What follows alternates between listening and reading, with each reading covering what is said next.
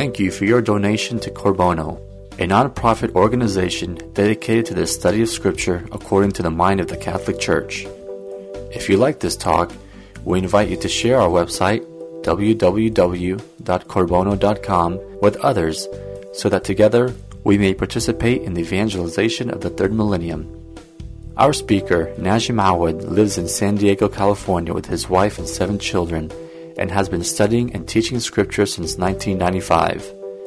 Najim believes the Catholic Church holds and teaches the fullness of truth, and with his tremendous zeal and insight, he is able to communicate that raw truth without sugarcoating the teachings of the Catholic Church. He also believes that our job is not to change the truth, but to communicate it clearly and directly to others. And now, here's Najim.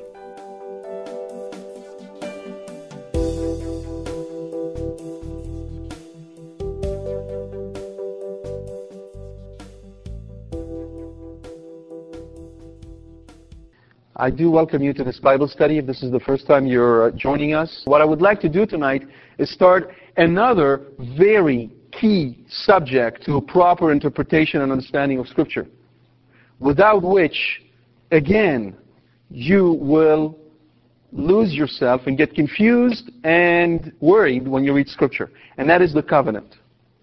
The covenant is key to proper scriptural interpretation. I cannot repeat it enough. It is key to proper scriptural interpretation. It is the silver lining. It is the rope you can hang on to when you hit difficult and sometimes challenging passages in Scripture. Without a proper understanding of the covenant, you and I cannot understand why Jesus Christ came. We cannot understand His action, nor can we understand His plan, nor can we understand how to live a Christian life. This is how important the covenant is. In fact, how do we divide Scripture? We speak of the Old Covenant and the New Covenant. It summarizes, it sums up Scripture. And yet, for the most part, we're ignorant of it. So we have some grounds to cover.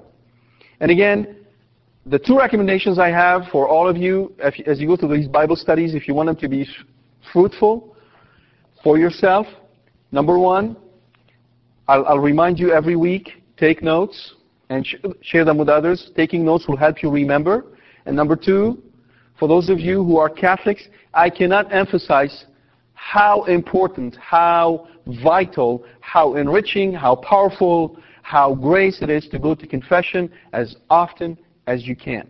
I cannot emphasize that enough. And only by experiencing that, you will know what I'm talking about. Give it a shot. Don't be afraid.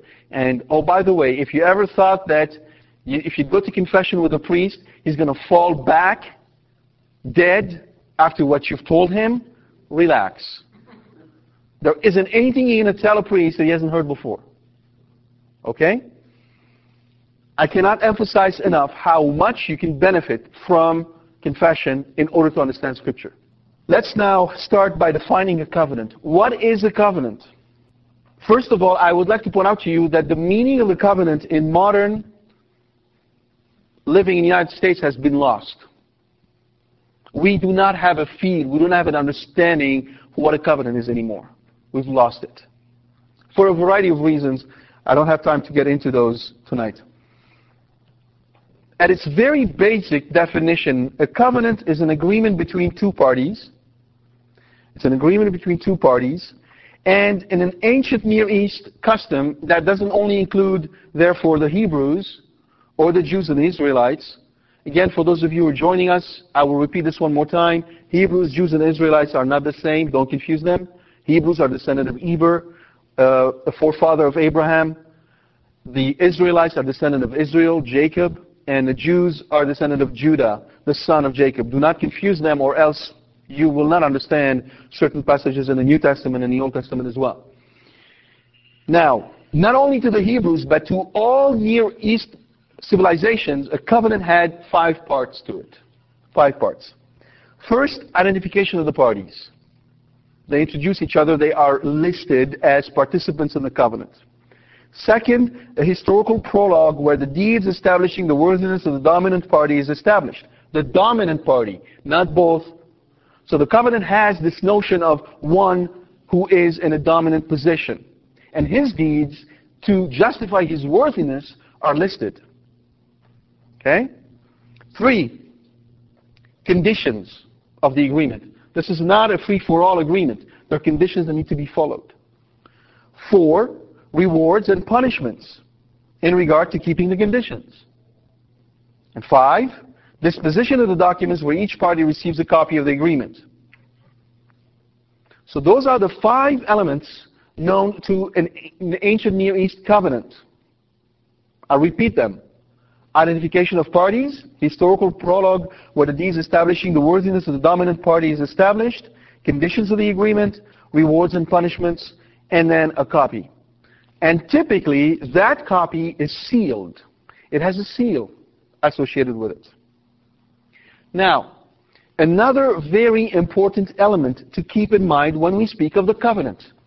In Hebrew, if I want to make a covenant, the way I would say that literally in Hebrew is, I will seven myself. I will make 7 of me. That's the Hebrew way of saying I'll make a covenant. In fact, the root word is shavah, which is related to the word Sabbath. Okay, the 7th day. That is why the number 7 is the number of perfection, because it is related to the covenant. In fact, when we hit symbolism, when we start talking about the symbolism in the book of Revelation, you will see that 7 is literally synonymous for covenant. Right? Just as today, most of the time we'll say Kleenex when we mean a white piece of tissue. It's become synonymous. So 7 is synonymous with the covenant. And that is why God created the world in 6 days and rested on the 7th. The rest of God is not Him resting because He was tired. The rest of God really truly means when we say, I will rest from all my troubles.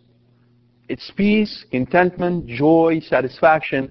It is heavenly joy. That is the rest that is indicated there. And why did God rest on the 7th day? Because He was establishing a covenant with His creature to make His creature, man and woman, sons and daughters of Himself. So that's the other important element of a covenant. A covenant, unlike a contract, is an exchange of people, not an exchange of goods. So a contract is an exchange of goods. I give you $20, you give me 30 pounds of broccoli. You don't give me the 20 pounds, I won't give you the 20 $20, you won't give me the broccoli. The important thing about a contract is that by its very nature, its conditions are revocable. Let me put it more specifically. If the conditions of the contract are not satisfied, are violated, the contract is annulled. It's broken. It comes to an end. You're with me? However, when a covenant is established, it cannot be broken. That is extremely important for us to understand. When a covenant is established, it cannot be broken. Especially when we establish the covenant with God. Why? Think about it. It's actually very logical. Remember what I said about the 5 conditions of the covenant? I said that the second is his historical prologue, where the deeds establishing the worthiness of the dominant parties are listed. So what makes a covenant reality? What empowers the covenant? It is the worthiness of the dominant party. Hence, if the dominant party is God, and if God enters into a covenant with His creature, therefore God Himself is guaranteeing that covenant. The covenant can certainly cannot be broken, because that would indicate that God is not perfect. You're with me? Do you see the logic? Now, let me give you, before we get into the covenant themselves, an example where the covenant played a major role and today is forgotten. When you go to a court of law and you're called to the stand as a witness, typically you're presented with the Bible or in any other sacred book, and you're asked to put your right hand on that book, raise the left hand, and then you say what?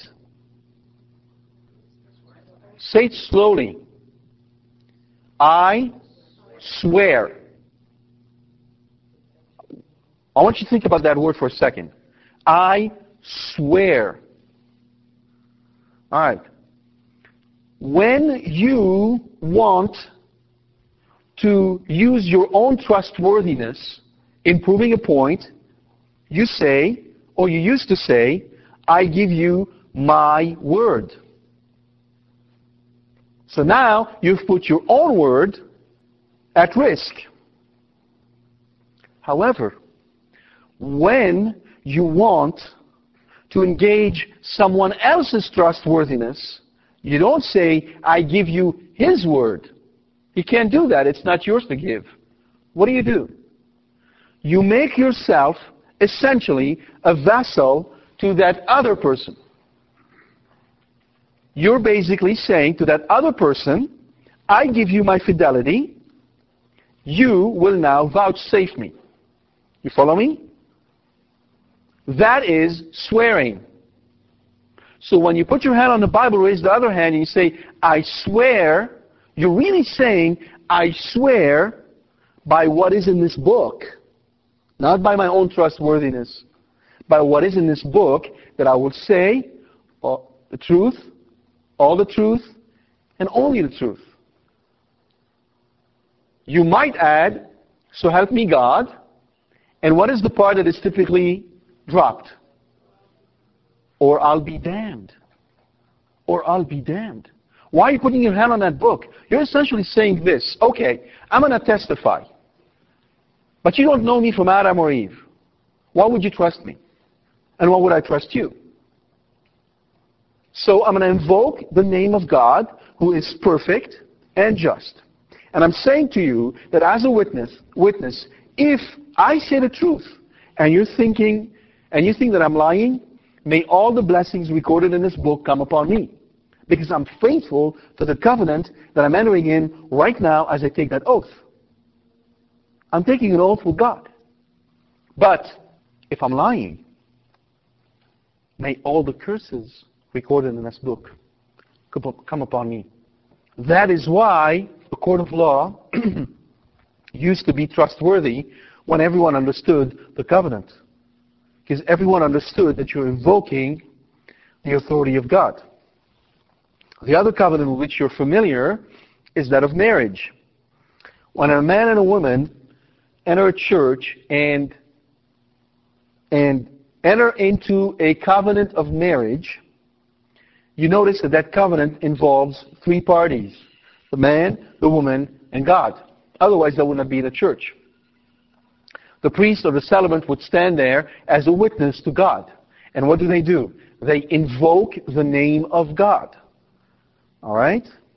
They're essentially invoking the name of God. They're saying to God, we want you to be the dominant party in this covenant, and we want you to ratify that covenant and make it work. And God says, I will by my name. So now God has put his seal on that covenant. And he's saying, if you are faithful to this covenant that you've taken in my name, I will bless you. But if you are not faithful to this covenant that you've taken in my name, you get divorced. No, he doesn't say that. Because the covenant cannot be broken. That's why there is no such thing as a divorce. Divorce means that we as humans have the power to break a seal that has the divine name on it. And we do not have that power. Because the covenant has not been ratified by us, but by God. And the creature cannot break that which the Creator has ratified. So God will say, if you're not faithful, I will curse you. I want you to suspend judgment at that moment, because based on my experience, I can tell you that you do not understand what I just said. You're probably not understanding what I just said when I said God says, I will curse you. This is one of the typical difficulty that folks coming to Bible study have with this notion. So I want you to keep that in the back of your mind, but don't worry, we're going to spend 2 lectures dealing with that specific issue, which is central to the book of Revelation. So to summarize what we've said so far, a covenant is distinct from a contract in that a contract is an exchange of goods subject to agreed upon conditions, whereas a covenant is an exchange of persons. A contract's purpose is to increase one's wealth, whereas the purpose of a covenant is to increase one's family. One is temporal, material, and conditional. The other is eternal, spiritual, and unconditional. There are 5 key covenants in Scripture, and tonight we're going to spend time going over 3 of them. We're just going to familiarize ourselves with them, locate them, understand what the context was and what they mean, and then hopefully in the following 2 lectures we'll spend time over their implication. The first one is with Adam and Eve. Genesis 1:27-29. God created man in His image. In the divine image He created him. Male and female He created them. God blessed them. That is covenantal language. Blessing and curses are always related to the covenant. Anytime you hear God blessed, it is in the context of a covenant. It's not God patting them on the head and saying, you're cute, I love you. It isn't God saying, oh, well, God bless you. I bless you. Now go do whatever you want. Our problem, going back now to the 4 senses of Scripture, is when we hit a passage like this one, God blessed them, we understand it literally, meaning, oh, well, God gave them, He did the sign of the cross, or something like that. We really don't understand what that means, because we don't have the context of the covenant around that. But once we understand the nature of the covenant, then blessing on God's part take on a whole different meaning. It takes its central meaning and its essential meaning. God blessed them, saying, be fertile and multiply, fill the earth and subdue it. Have dominion over the fish of the sea, the birds of the air, and all the living things that move on the earth. God also said, see, I give you every seed-bearing plant all over the earth and every tree that has seed-bearing fruit on it to be your food. So what is the context of the blessing? The context of the blessing is, first and foremost, be fruitful and multiply. Be fruitful and multiply. Guess what? God didn't say, be fruitful and multiply until 1976, where you can stop doing that. Or be fruitful and multiply until there are 6 billion of you on this planet. Then you can stop.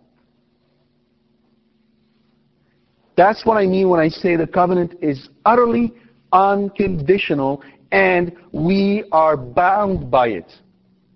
Remember what I said about the literal sense, the 4 and the 3 spiritual senses? So the literal sense here, in the very literal sense, is be fruitful and multiply. Have lots of kids. In the spiritual senses, it means make converts. Bring them to the church. One carries over into the other. The old covenant, through the spiritual senses, typically carries over into the new covenant. So one error I want to warn you about right now, and if you hold to the 4 senses you will not make that error, is to think that there's this stark division between the old and the new. Oh, well, that's old covenant. We don't have to worry about it. Now we have the new covenant. Jesus came, holding a guitar, sat around the fire. We all sang beautiful songs. We had a hug. sang Kumbaya, and now, we're happy. That command still holds today. What does that mean to you and I on the moral sense? Morally, what does that mean? It means a very simple, basic reality. It means that the day you and I are going to stand for our personal judgment, so at the moment of death, when we die, the instant we die, that's the teaching of the Catholic Church, that the instant we die, we will be faced with our personal judgment. And right there and then, God will pronounce, Jesus Christ, Lord and King, will pronounce final judgment about our destination. Heaven or hell. All right? Now, how will he go about doing that? Are there criteria he's going to use to determine whether what we've done is in accord to his will? Yeah, the covenant. Have we lived according to the covenant? Have we obeyed the covenant? Have we or have we not? And so what is the first command he gave? Be fruitful and multiply. The first question he's going to ask you is, if you're married, have you been fruitful? Have you multiplied? You're still bound by this, just as Adam and Eve were. Because that is eternal law. It is law. It's a divine law. It is Holy Scripture. It is the Word of God. It is divine. It will not pass away. So either we're living according to the covenant or we're not. And ignorance is no excuse. We can't be ignorant because we are commanded to know our faith. We must know it and we must live it. That's how the wheels of the covenant work in ancient times and today. It hasn't changed. Fill the earth and subdue it, have dominion over the fish of the sea, the birds of the air, and all living things that move on the earth. And then he said, I give you every seed-bearing plant all over the earth and every tree that has seed-bearing fruit on it to be your food. Right? And that's why people will conclude that God is a vegetarian. Right? He just told them you can eat from the plants. Don't touch the animals. Not quite. This is a typical misinterpretation of Scripture, because all we do is we take the verse, we yank it out of its context, and we make it say whatever we feel. So text taken out of context is pretext. Okay? We can't do that. To understand what that means, we have to go to Genesis 2:8-17, where the covenant is reiterated in a slightly different way, but just as interesting. Genesis 2:8-17, and the Lord God planted a garden in Eden in the east, and he placed there the man whom he had formed. Out of the ground the Lord God made various trees grow that were delightful to look at and good for food, with the tree of life in the middle of the garden, and the tree of the knowledge of good and evil. The Lord God, verse 15, took the man and settled him in the Garden of Eden to cultivate and to till it and guard it. And he gave him this order, this command. You are free to eat from any of the trees of the garden except the tree of knowledge of good and evil. From that tree you shall not eat. The moment you shall eat from it, you will surely die. You see the structure of the covenant. The introduction, we had it in chapter 1, where God is seen as the creator, as the one who brings forth everything. And he is the creator of man. Therefore, he is the dominant party. And then we see the introduction of the second party, Adam. And then we see the conditions of the covenant. I'm going to put you there, and you can eat from everything. There's two things you must do. You must till and guard, and you cannot eat from that tree. Now, I can spend 8 hours just on those verses. And I'm going to try not to. It's almost like a black hole for me, because there's so much here. But I cannot resist to point a couple of really important things. The first one is that you notice that God created man, then planted Eden, then brought man into the garden. Right? Why didn't God create Eden and create man in Eden? Why did he create him outside the garden and then he brought him inside the garden? Temptation? There's no temptation at that point. No, there's no temptation because man hasn't fallen yet. We'll talk a little bit more about man's condition. Again, the literal sense can be illuminated by the spiritual sense. Why? Because when he created man, man was perfect, yet he brought him into the Garden of Eden to indicate that in his current state, he is yet to be brought in the presence of the beatific vision. So he was created outside of Eden and brought in Eden materially and anagogically, the sense leading to the sense that has to do with the end. Even in his perfect material state, he had yet to be brought in the presence of the beatific vision, the vision holding the Trinity, holding God as He is. All right? When God gave Solomon the command to build the temple, He commanded him to hew the stones of the temple, and this church here may be able to hold 4 of these stones. This is how big the stones of the Temple of Solomon were. They were huge. But they were to be hewn away from Jerusalem at a sufficient distance so that no one could hear the hewing. Why? Because, Solomon had, sensitive ears and he was bothered by it. What does St. Paul say about us? We are the temple of the Holy Spirit. We are the stones. Right? St. Peter also in his first letter speaks of us as being as the stones who will make up the temple of God. Where are we hewn? Far from heaven. On earth. So we're hewn, we're prepared to be fit to enter the temple far away from our final home, far away from the heavenly Jerusalem on earth. So just as Adam was created far away from Eden and brought into Eden, just as those stones were hewn away from Jerusalem and brought into Jerusalem, just as we are created on earth to be brought into heaven, just as we are created under original sin outside the church and by the sacraments are brought into the church. Okay? So what is the purpose of Scripture then? The purpose of Scripture is to present us with the ways in which God deals with us through the covenant. Scripture is to teach us about the patterns of behavior that we ought to have before God and the way God deals with us and His love for a wayward, stubborn, willful, despondent, disobedient child. The second point I'd like to make is that God brought Adam and placed him in the garden, and He said 2 things. You will till it, you will guard it. You will till, you will guard. Let's deal with the guarding.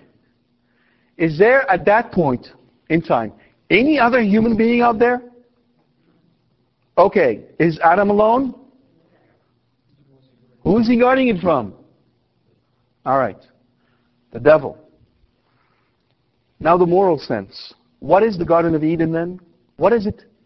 In the moral sense, what does that represent? Our soul, precisely. Who is Adam in our soul? Who's the new Adam?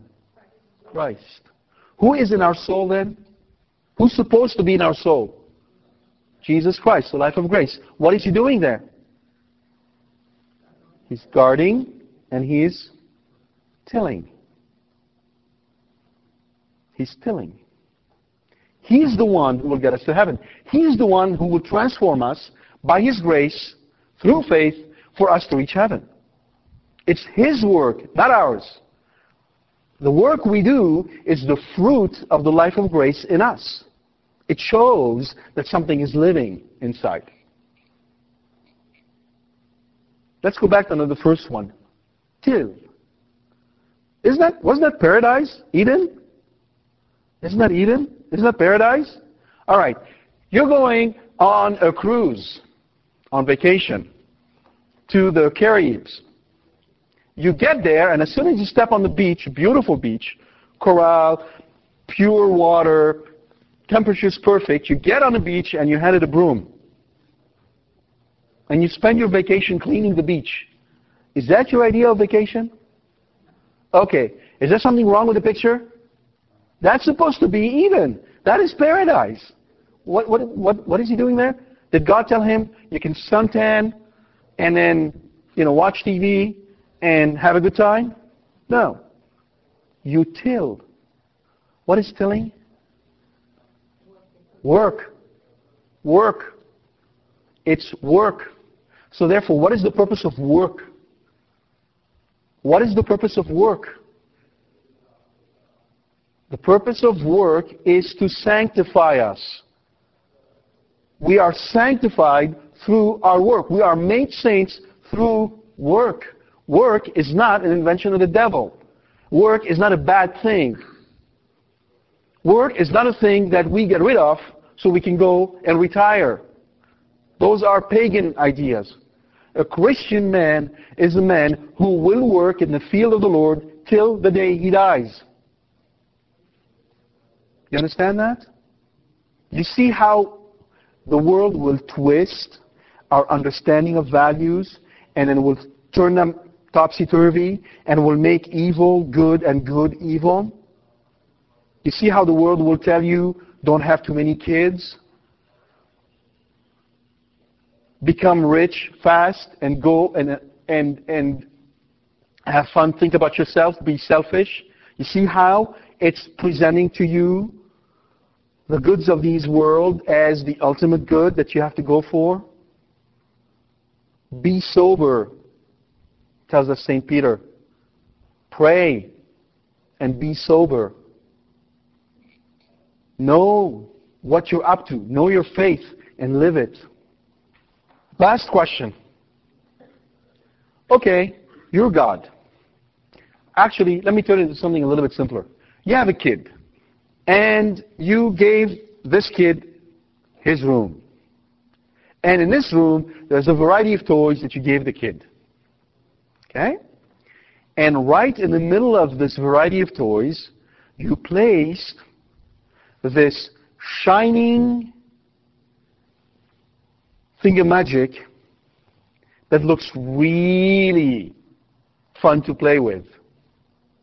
And then you tell the kid, you can play with all the toys in this room, but as soon as you touch that thingamagic that I put there, I'm going to spank you.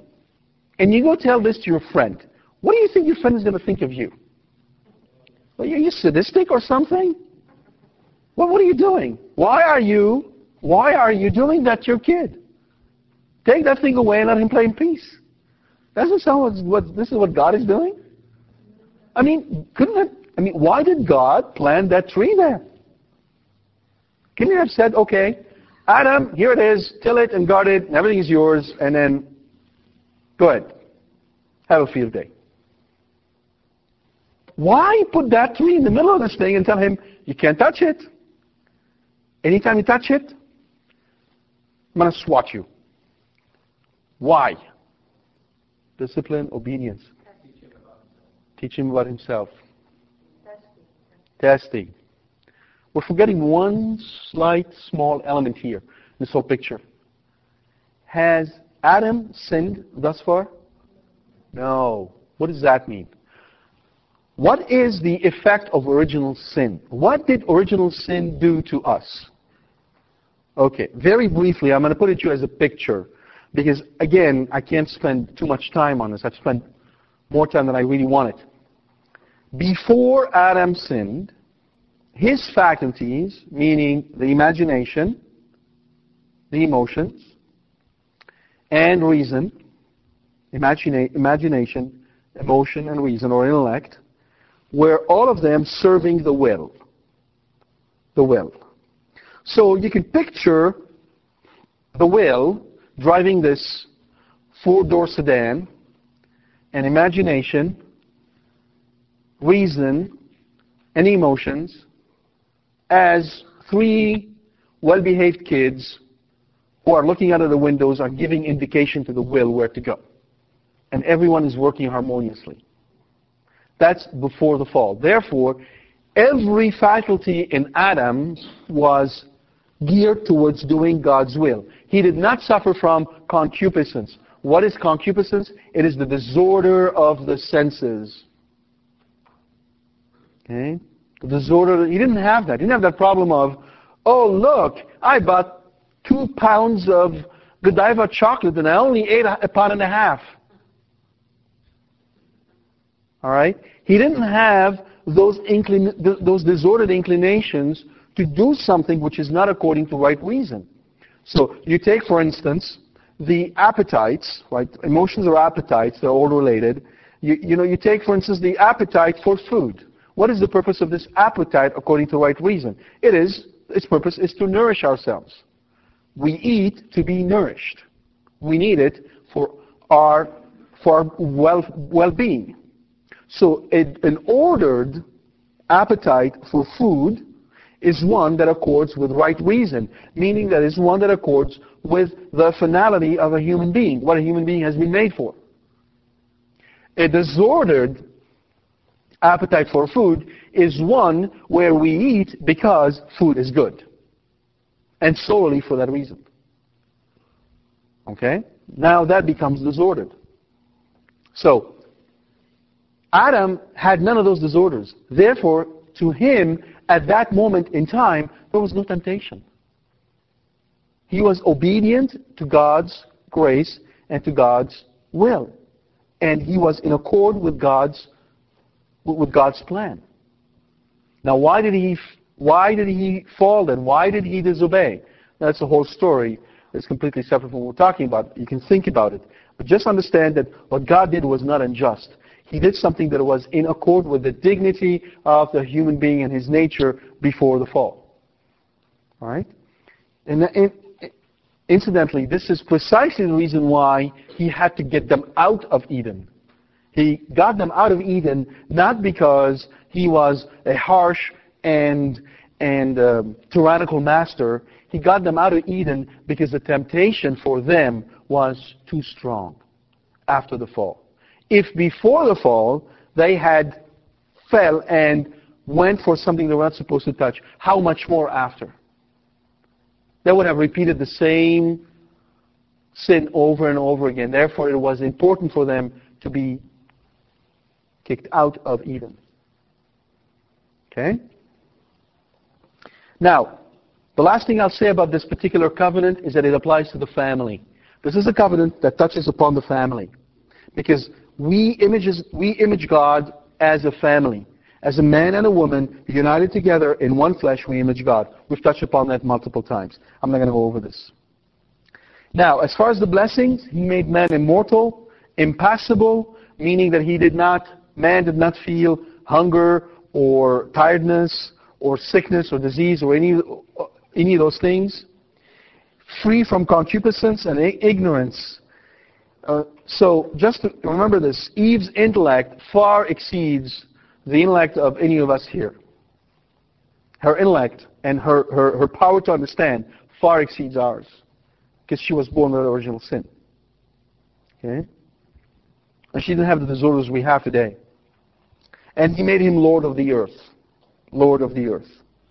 Now, remember when I said that there are conditions, right? We've talked about the blessings. Let's talk about the curses. The curse was death. God told him, if you touch it, you will die. And so in Genesis 3:14-19, we see that apply here. In particular, he says, to the woman he said, I will intensify the pangs of your childbearing. In pain shall you bring forth children. Yet your urge shall be for your husband, and he shall be your master. That particular verse is very profound, and it's a very apt description of disordered relationship as you see them today in the world. Very apt. This is not God's plan for the way a man and a woman ought to conduct themselves in a Christian marriage. We saw that last time. This is how they will conduct themselves under the curse. And it's a direct consequence of their action. I don't have time to get into this. To the man, because you listened to your wife and ate from the tree of which I had forbidden you to eat, cursed be the ground because of you. In toil shall you eat its yield all the days of your life. Thorns and thistles shall it bring forth to you, as you eat from the plants of the field. By the sweat of your face shall you get bread to eat, until you return to the ground from which you were taken. For you are dust, and to dust you shall return. So that's the curse that is imposed on Adam and Eve and on all of us. Why? That's the other important principle of the covenant. When a man and a woman enter into a covenant of marriage with God, the blessings that God will impart upon them will go to their children, and the curses that God impart upon them will go to their children, because we're family. This is one of the hardest things to understand in individualistic America. I did it my way type thing. No. You have to do it the family way. What you do affect your family. Incidentally, talking about the impact that the parents have on their children, we know a lot about the impact that the parents have on their children emotionally, psychologically, etc. You should also be mindful of one simple fact, that if a parent curses a child, if he curses a child, that curse will stand. It will take effect. It's very hard to break. Not even exorcism can break that curse sometimes. On the child. You need to realize the power of that relationship. Father Armos, who was a leading exorcist in Rome, we've seen about 30 cases of obsession, possession, and oppression, relate 3 cases of cursing. One was when a man and a woman got married, and the parents were opposed to this marriage. On the day of the marriage, the father took the bride aside and laid upon her head every conceivable curse he could think of. And every single one of them happened. Do not underestimate the power of blessing from grandparents and parents on our children, and the power of cursing. I am saying that especially to the folks who are from a Middle Eastern background, because oftentimes folks from a Middle Eastern background, when they're upset, will say certain things about their children. Do not say them. They're very powerful. Don't think there are empty words. They're not. This goes to this shows how much we do not understand the power of the covenant and its implication in our daily lives. Now, that covenant with Adam was actually ratified, meaning repeated, with Noah. In Genesis 9, 1 through 17, we see the covenant with Noah. It's a repetition of the covenant with Adam. And it's still a covenant that applies to the family, but it's post the fall. And it has some interesting elements in it. God blessed Noah. Remember, God blessed Noah. That's a prelude to a covenant. It's a covenantal blessing. And said to them, again, be fertile and multiply and fill the earth. It's repeated again, the same command. Dread, fear of you shall come upon all the animals of the earth and all the birds of the air, upon all the creatures that move about on the ground and all the fishes of the sea. Into your power they are delivered. In other words, he's giving to them all the animals. Whereas to Adam and Eve, he only gave the plants. Why?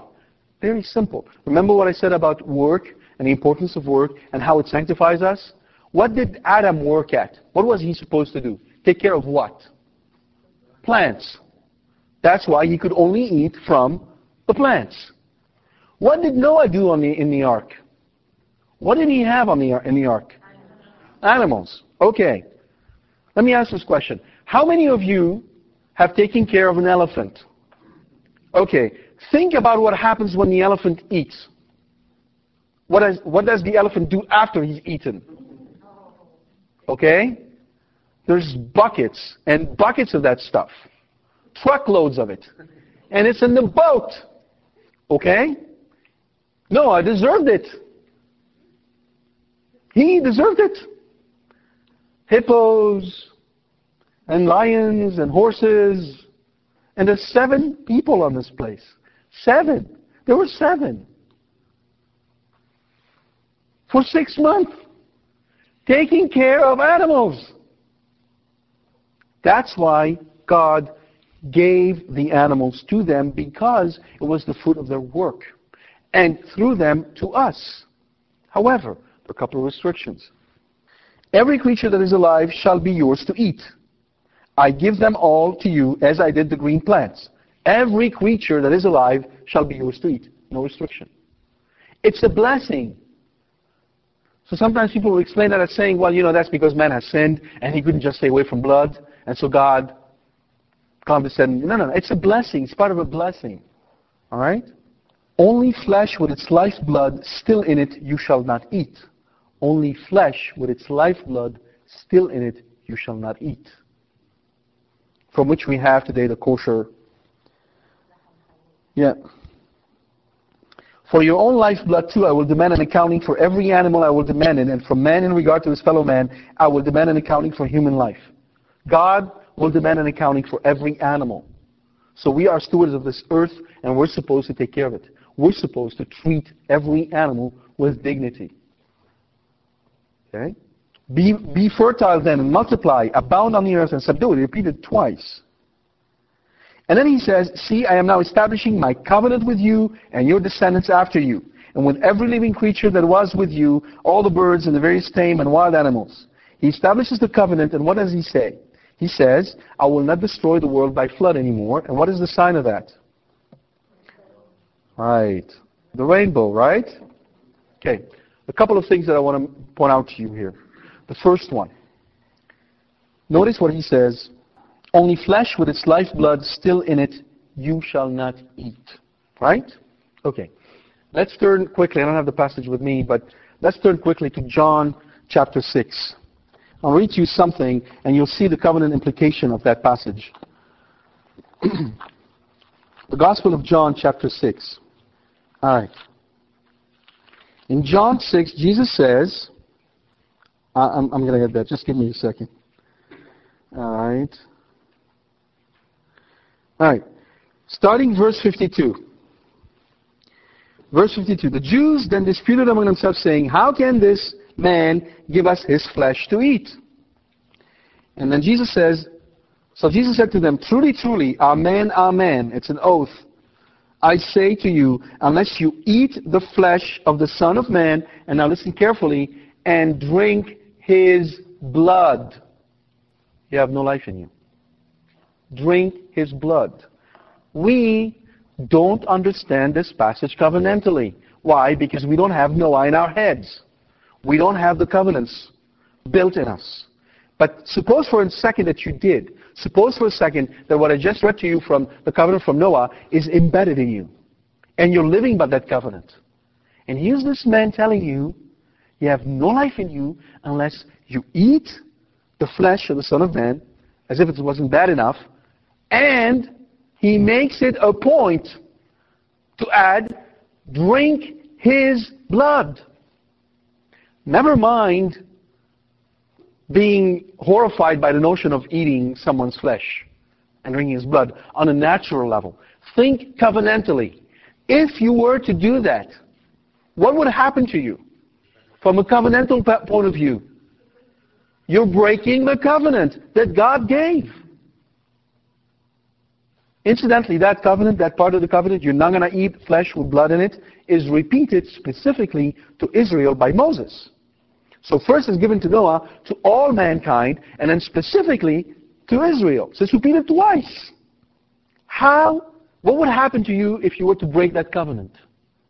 What you have effectively done to yourself? You've excommunicated yourself.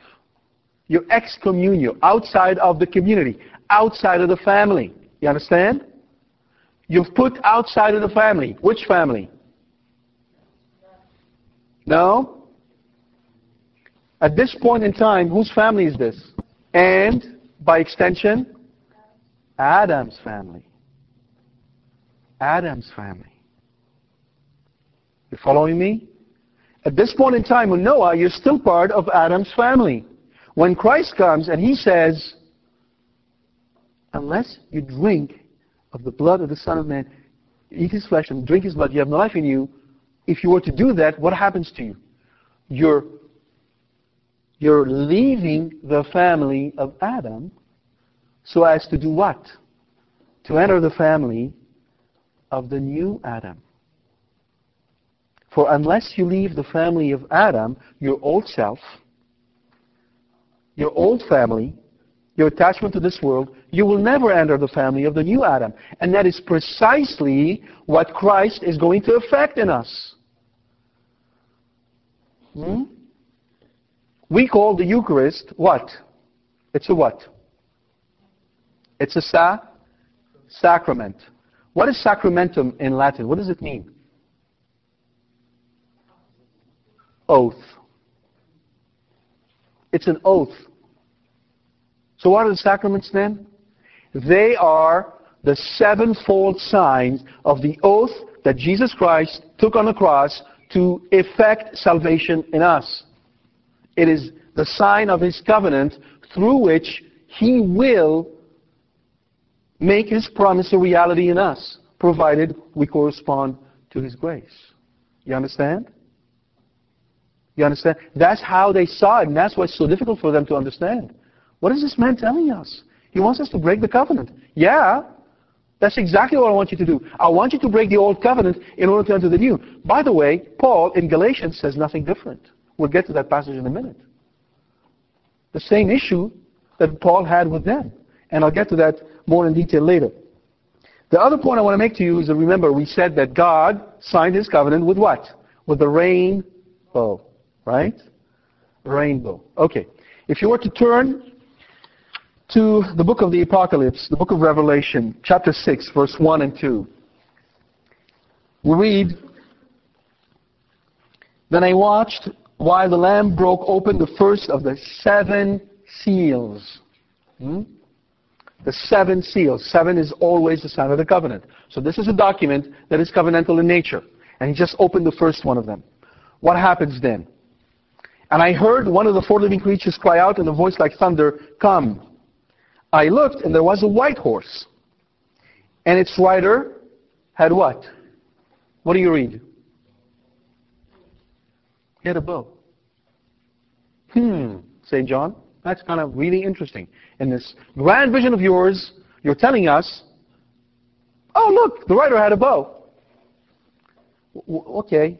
I mean, why don't you tell us the color of his socks while you're at it? Why does he point to us that he had a bow? Why not a sword? Why not an axe? Why a bow? And furthermore, the point that is often missed by commentators, where on earth or in heaven did he get the bow? Where did he get the bow from? You'll see when we go to Ezekiel, Ezekiel had the same vision that John has, but Ezekiel has it from below. And so it looks like it's a sky, right? Whereas John has it from above, it looks like a sea. And both of them see the throne, and on the throne, a figure like that of a man, and behind it, what? The rainbow. The bow that God hung as a sign of the covenant He took with Noah. Now, that man on that white horse is sent to conquer. And what does he take with him? The bow. The covenantal bow. Do you understand? God has strung His bow, and He's going in battle. And therefore, this is a covenantal judgment on all of humanity, because it goes all the way back to the covenant He made with Noah. That's why there is a bow. You following me? If you have a covenantal perspective, a lot of what happens in the book of Revelation starts to make a lot of sense. That's why we need to build this understanding. And I can't do justice to all the covenant. And for lectures, you have some work to do on your own. You can use those passages I'm referring to right now as a point to further your study in them. The third covenant I'm going to cover is that of Abraham. In Genesis 17, 1 through 22, we hear of the first covenant that God made with Abraham, with Abram actually. His name was still Abram. God said, Scripture says, when Abram was 99 years old, the Lord appeared to him and said, I am God the Almighty. Walk in my presence and be blameless. Call to holiness now. We didn't have that before. Now that's introduced. Because man has sinned, and now there's a call to holiness. Between you and me, I will establish my covenant. I will multiply you exceedingly. Here we go again. This business of multiplying, be fruitful. Right? When God has an idea, He doesn't change His mind. My covenant with you is this. You are to become the father of a host of nations. So now we're going to move from the covenant as a family to the covenant as a tribe. Because all the members of the tribe of Abraham are going to be part of that covenant. So the covenant now is extended forward to all the tribe. And furthermore, there is a promise that he will become the father of nations. I will render you exceedingly fertile. I will make nations of you. Kings shall stem from you. I will maintain my covenant with you and your descendants after you throughout the ages as an everlasting pact, to be your God and the God of your descendants after you. He says, he doesn't say you will maintain. He says, I will maintain. Me, God, I will make that happen. Not you, me. And most of the time, through your unfaithfulness and your sinfulness and your brokenness, I will carry my plan forth, and it will come to fruition. Now, on your part, you and your descendants after you must keep my covenant through the ages. This is my covenant with you and your descendants. And then he tells them, every male among you shall be circumcised. When you're 8 days old, you will be circumcised. And he speaks of Sarah, and he says, I will bless her, I will give you a son by her, him also will I bless, he shall give rise to nations, and rulers of people shall issue from him.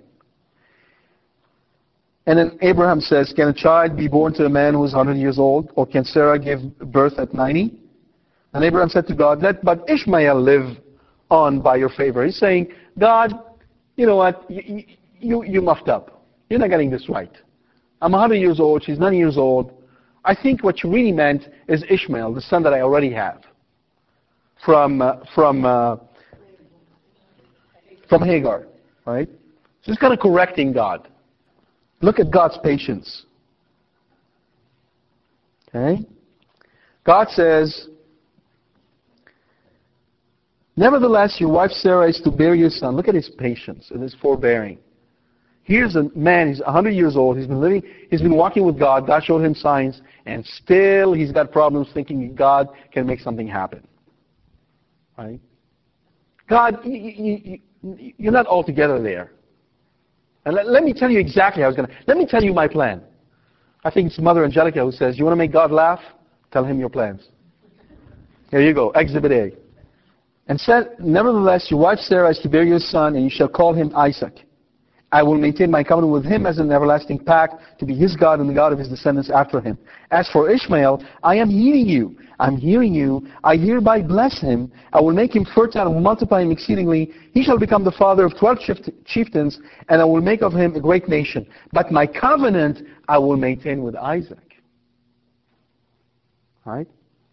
God promised Abraham that he will give him the land from the Nile to the Euphrates. If you think about it, the Holy Land, the Promised Land, doesn't cover all that vast distance. It's a small piece, right? So who gets this big piece, this big chunk of land? The Arabs. Who is the father of the Arabs? Ishmael. That's the promise that God made. To Ishmael, I will give material blessing. But to Isaac, I will give supernatural blessing. You get a small piece of land, not the best, effectively. Because really what I want to give to the descendants of Isaac, and through them, all those who will come to believe in me, is heaven. You understand? Now, Genesis 21, 9 through 13, Sarah noticed the son whom Hagar the Egyptian has borne to Abraham playing with her son Isaac. So she demanded to Abraham, drive out that slave and her son. No son of that slave is going to share the inheritance with my son Isaac. So Sarah, with her eyes, saw that Ishmael, who was 13, is playing with little baby Isaac. Okay? We've had cases of fratricide before, when one brother killed another. So she says, get her out. Throw her out, her and her son. Now, Abraham was attached to Ishmael.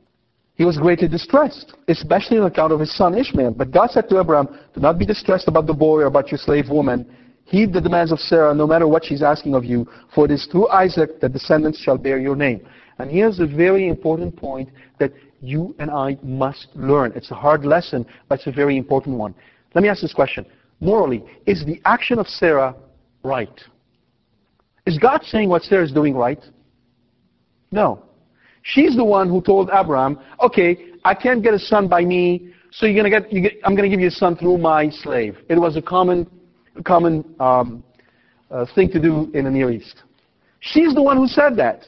So he did it. He's got a son. He loves Ishmael. He considers him to be his son. Now she says, get him out. Is that right? No, it isn't. Nevertheless, because of the marital covenant between the two of them, because of the covenant of marriage that links them together and the two of them to God, God will still bring blessing through that marital covenant. Therefore, as married men and women, it is our duty to work through difficulties and not seek divorce. Okay? We're duty bound to call upon God. If you have a problem with your husband and you're about to kill him, you can go and stand before the picture of our Lord and Our Lady, and you tell them point blank, this is your marriage, you take care of it. You fix it. Because that's the part of the covenant. You call upon the graces that God has created especially for marriage, through specific channels of grace to help you grow in holiness. You don't give up. Now, there are specific cases where a woman would be duty-bound to have her husband leave the house in case he's violent and he's attacking her children, his children. Out of love for him, she must seek separation, and even if it's required, civil divorce. But never should she think that she's actually now free to remarry. And then Genesis 22:15 through 18, the Lord's messenger called to Abraham from heaven and said, after Abraham had taken his son Isaac and willingly sacrificed him, and God stopped him, God says the following: I swear by myself, declares the Lord, that because you acted as you did, and not withholding from me your beloved son, I will bless you abundantly and make your descendants as countless as the stars of the sky and the sands of the seashore. Your descendants shall take possession of the gates of their enemies. And in your descendants all the nations of the earth shall find blessing. All this because you obeyed my command. I want to point out one thing for you. This is, this is 22:15 through 18 in the book of Genesis. I swear by myself. I swear by my name. Isn't that odd? God is swearing. We swear by God's name. Who's God to swear by? There's no one above him. So he swears by his name. Who's his name? What is the only word that God has? The Lord Jesus Christ, right? So what is God doing when he swears by his name? He's putting himself under what? He's putting himself under a curse. He's saying, if this doesn't happen, I will be cursed. You understand? He's putting himself, by taking that oath, that he will make that happen, he's saying, I'm going to make it happen, even if this means that I'm putting myself under a curse. Okay? That's the importance of this covenant. It's the most important of all three I read to you. God is swearing by his name that he will make this happen. He will bless Abraham and all the nations through him, and all those who will come to believe through him. Right? It will be a blessing. Your descendants shall take possession of the gates of their enemies. Your descendants. What does that mean? It's one family. It's one family. God has only one family, not 33,000 of them. Now here's an interesting thing. In Deuteronomy 21. In Deuteronomy lists a whole section of cursing. We're going to see those on all of Israel, the whole community. All the curses apply to the entire community of Israel, with one exception. There's only one curse, one, that applies to an individual, to a person. And here it is. Deuteronomy 21:22 through 23. If a man guilty of capital offense is put to death and his corpse hung on a tree, it shall not remain on the tree overnight. You shall bury it the same day. Otherwise, since God's curse rests on him who hangs on the tree, you will defile the land which the Lord your God is giving you as an inheritance. So whomever hangs from the tree has God's curse resting on him. Who hung from the tree?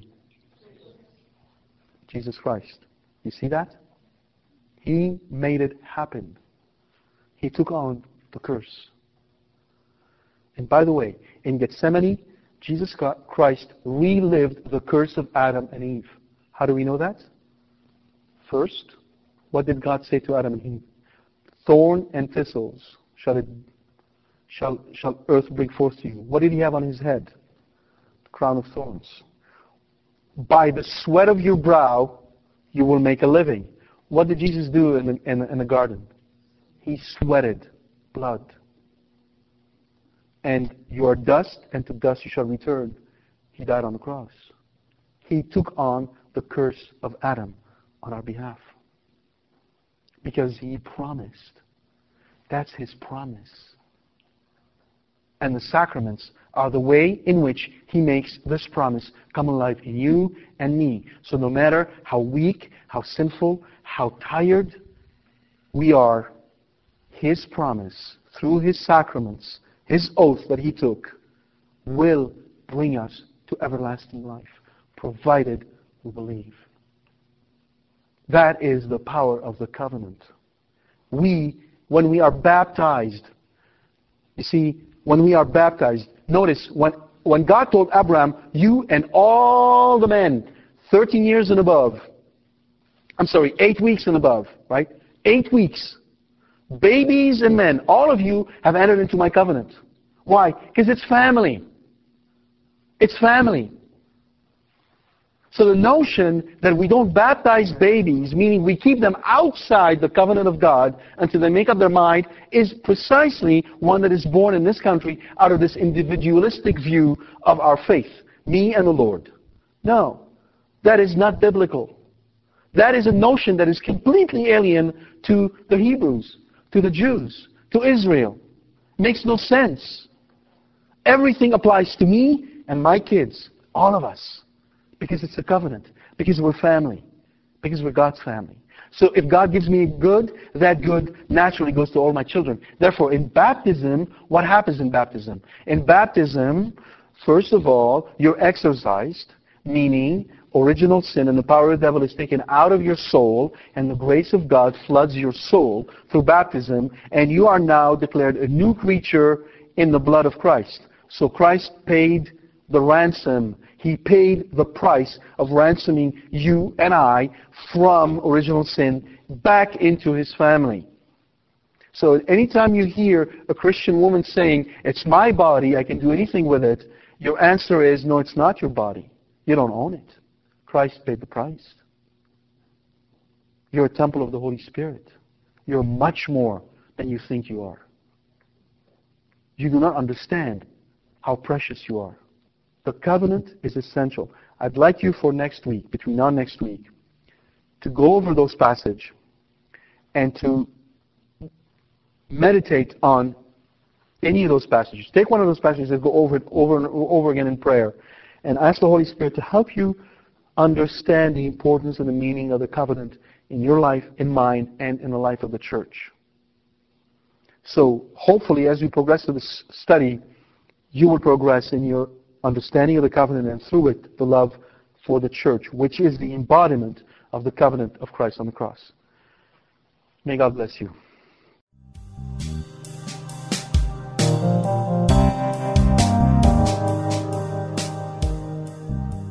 We hope you've enjoyed this talk from Carbono.